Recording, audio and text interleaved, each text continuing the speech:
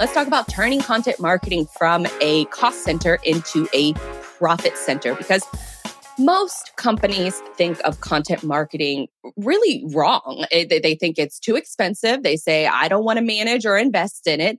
They say, what's the ROI of this one blog post or a podcast?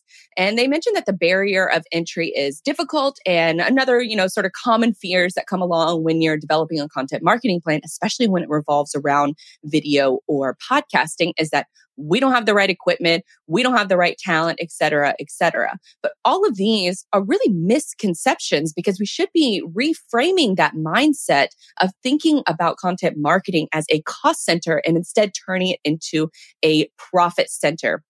And that's really the crux of what this conversation is going to be about, because I wanted to show you a clip from a recent podcast. It's the All In podcast. It's one of my favorite podcasts that's out there. It's only been around for about a year now, but it's already rocketed to the top of the charts. And it has, basically 4 very successful investors that they're giving their opinions on geopolitics and news of the world.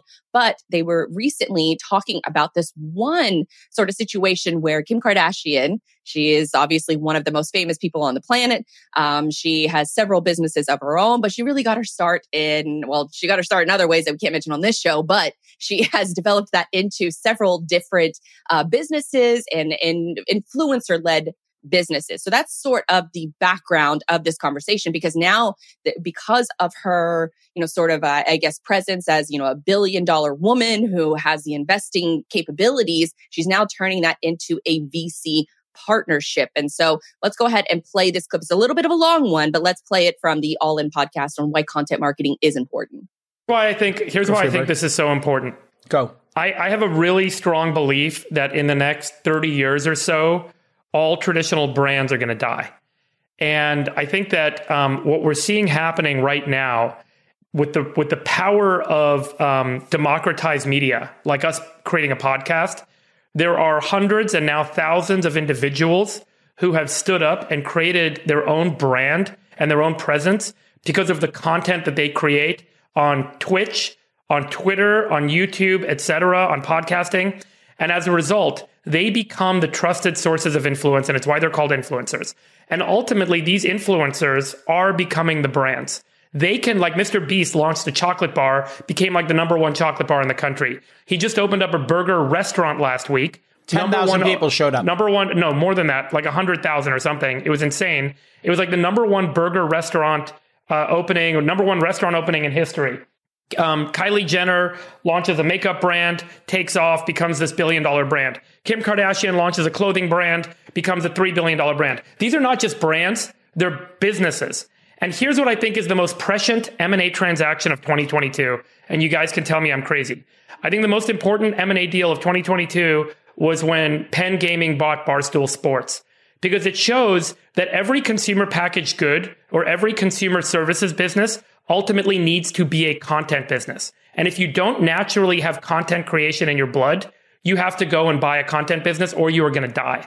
And that's why I think all traditional brands that aren't oriented and built around content creation as their primary differentiating foundation will not survive and will not be able to compete effectively. And instead, what we're going to see is influencers and individuals that create content, build and distribute consumer goods and consumer services in a more efficient way, because guess what? They've got distribution built in. Distribution is the #1 problem with all consumer services and all consumer goods. So I think in the future, all advertising and marketing gets replaced by content creation.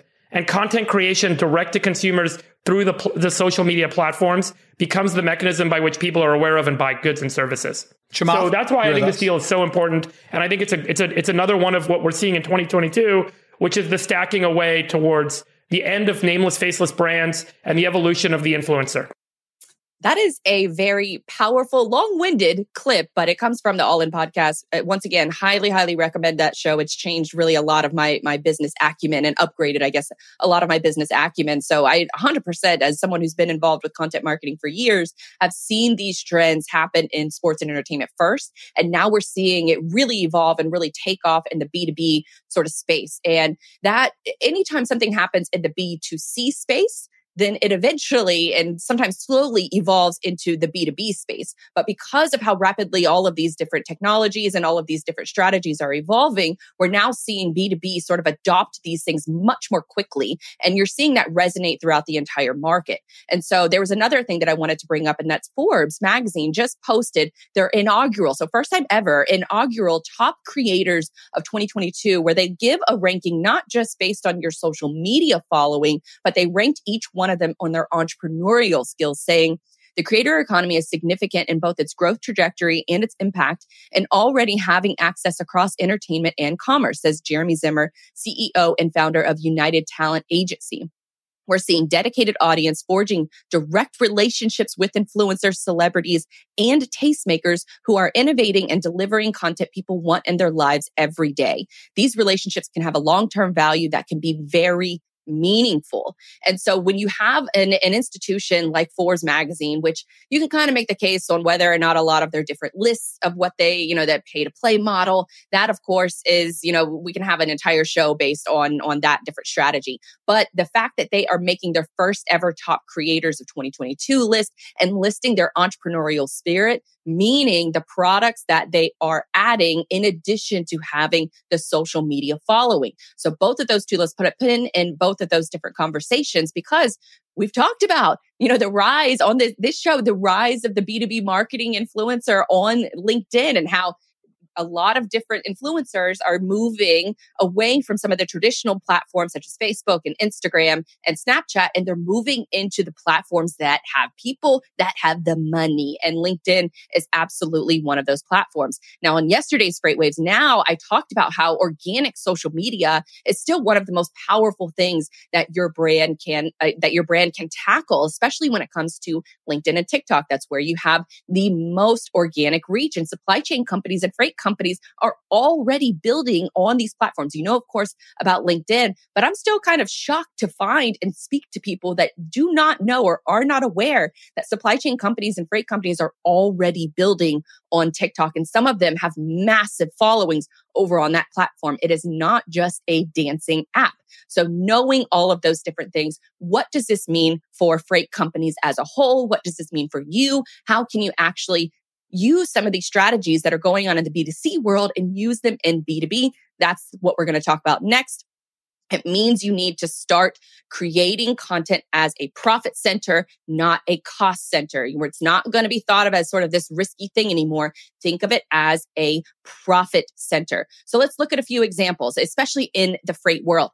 Chris Jolly started off as a content creator. Now he's the owner. He's obviously the owner of the Freight Coach, his media brand. But then on the other end, he's also the owner and the co-founder of Broker Carrier. So he added a product to his mix after he already had this media attention. Speaking of which, Cassandra Gaines with Carrier Assurance, that's another. She had a massive media platform, and then she built a product to coincide with that. And so now you have these massive, a big product and a massive media reach. You already solved your distribution when it comes to brand awareness and getting new users to the platform. And then myself with Digital Dispatch. And of course, we cannot mention any of this conversation without mentioning sort of the media company that started it all. And that's with FreightWaves and their Sonar products. FreightWaves started off with their Sonar product and then built the media arm behind it in order to reduce their CAC. And now they have, in several different reports, that they have a negative CAC now because of their media business. So that's all incredible things that are happening in the world of freight already when it comes to creators in this space. Now, you see a situation where sometimes the product comes first or maybe the content comes first, but there is a happy medium where you can mold the two together, and understanding that, even if a bad product, if you make a bad product or a good product, it doesn't really mean anything if you don't have the media arm behind it, and especially a media arm internal that can handle or that can, conduct a lot of different interviews and case studies and make social media content that's relevant to the audience and the problem that you're solving. So those are all different use cases that exist already in the freight world. So you see this shift happening about how these companies are acquiring new customers and new business, but how do you actually get started. And the common phrase that I hear is, I could just hire anyone to come in and make LinkedIn posts for me. And that is further from the truth. You should not, because the leadership and or company founder should be the one that's being the face and the voice of your company. You don't want to hire someone that's going to come in and talk about you and pretend to be you on social media, because then people are going to DM you. They're going to reach out to you and they're going to feel a little untrustworthy about the fact that, the person who has been making these social media posts isn't the person that I'm communicating with, and vice versa. The person who is on pretending to have a social media account and then gets a call from someone who sees your post and you don't have any awareness around it, that's also going to look bad. So it should be something that the founder and or executive team are prioritizing, and they're building it into their workday. Next and most important thing that you need to do before you start any kind of marketing campaign or any kind of social media campaign is that you want to add to all of your forms. I'm going to say this again, and I've said it in several different shows, that you need to add a field to your website forms. How did you hear about us? Make it a free text field. Don't make it a drop down. Don't make it a checkbox. Don't lead with certain answers of what you think of where that person might have heard of you. Let it be a free text form field. Make it required. And then that way you get a tremendous amount of insights on whether they heard you on a webinar or they heard you on an interview, or they saw a social media post that, your company had made. So all of these different platforms and the ways that you use marketing, you need to have a way to track that. And the most cost-effective way to do that is adding that field to your website forms. I'm going to say it until I see it on more websites, because I frankly just don't see it enough, and I don't see it being adopted enough. It's a $30. It probably cost you to pay a developer $30 to add this into your website. So do not take that for granted. That is something that you should absolutely add into your site as soon as possible. Now, the next thing I would suggest is to start on social media. LinkedIn now, TikTok next. Engage with people genuinely who are already active on the platform. Do not base your outreach initially when you're trying to get started on LinkedIn Sales Navigator and searching by job titles, because what that gives you are people who may not be active on the platform.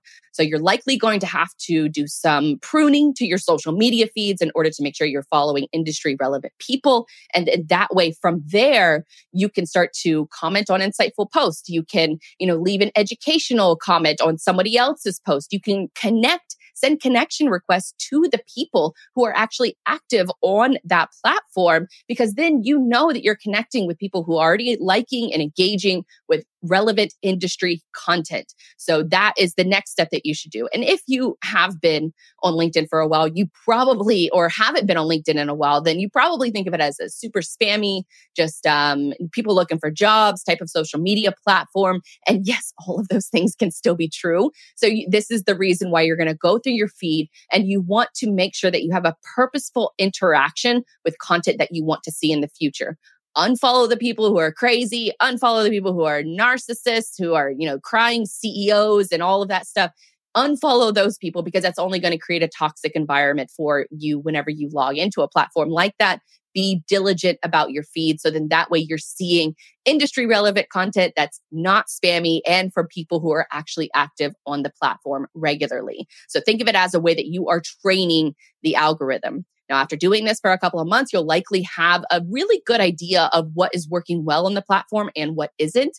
And then you should be keeping a list of all of the questions and the concerns that your clients and your leads are asking you. Keep a running list of those questions, because then that way you have a general idea of what you should be talking about on social media. Because if one client has those questions or concerns, then it's probably a safe bet that more of your customers or more of your clients are dealing with those same issues. You can also use what's called the KLT method whenever you start creating your social media posts, because you don't want to sound like a robot the entire time.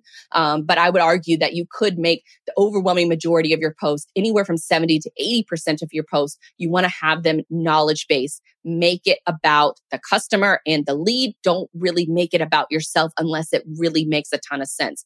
And then the other part of that percentage base is posting content that, is not really relevant, but shows things that you like, that you love. Also, posts with vulnerability, like, oh, I messed up this product launch. I messed up on a load today. Any of those type situations can be mixed in, but primarily make your content about education.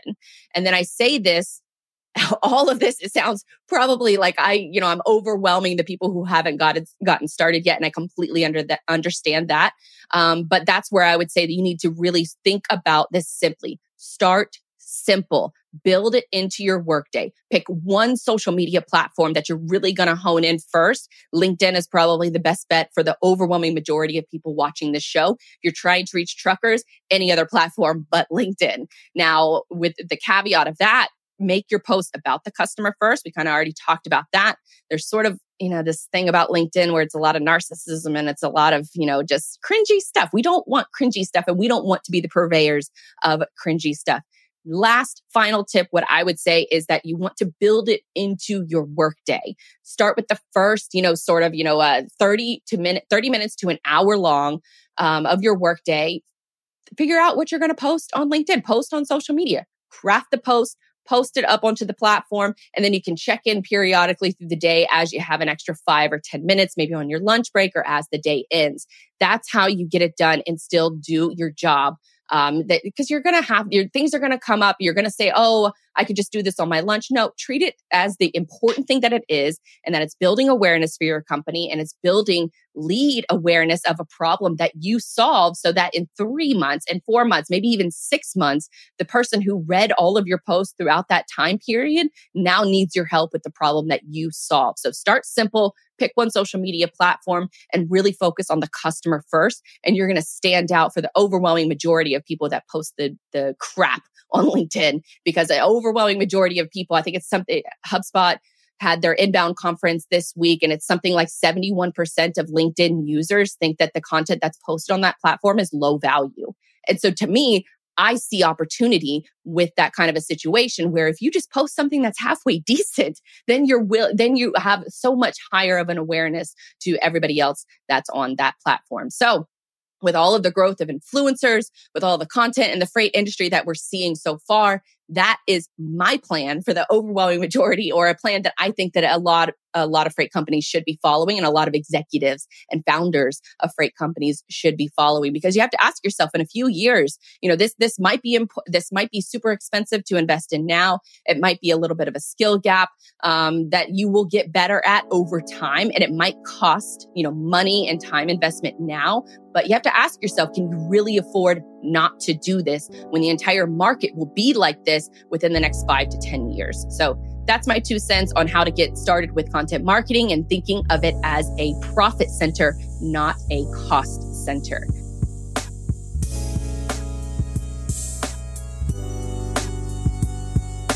I hope you enjoyed that episode of Everything is Logistics, a podcast by Digital Dispatch where we help your company build a better website. And speaking of my company, I founded it back in 2018, but we recently streamlined our website services plans. So if you want to check out how we can help you and your marketing team build a better website and connect those ROI goals, then go visit digitaldispatch.io. You can also check out past episodes of this show and every show by hitting up the resources page on digitaldispatch.io or on everythingislogistics.com. I do some freelance content projects for select clients, and if you liked this show, then you might like some of the other content projects that I've worked on, like Cyberly, Maritime Means, and more. But until next time, I'm Blythe Brumleve, and I will see you real soon. Go Jags!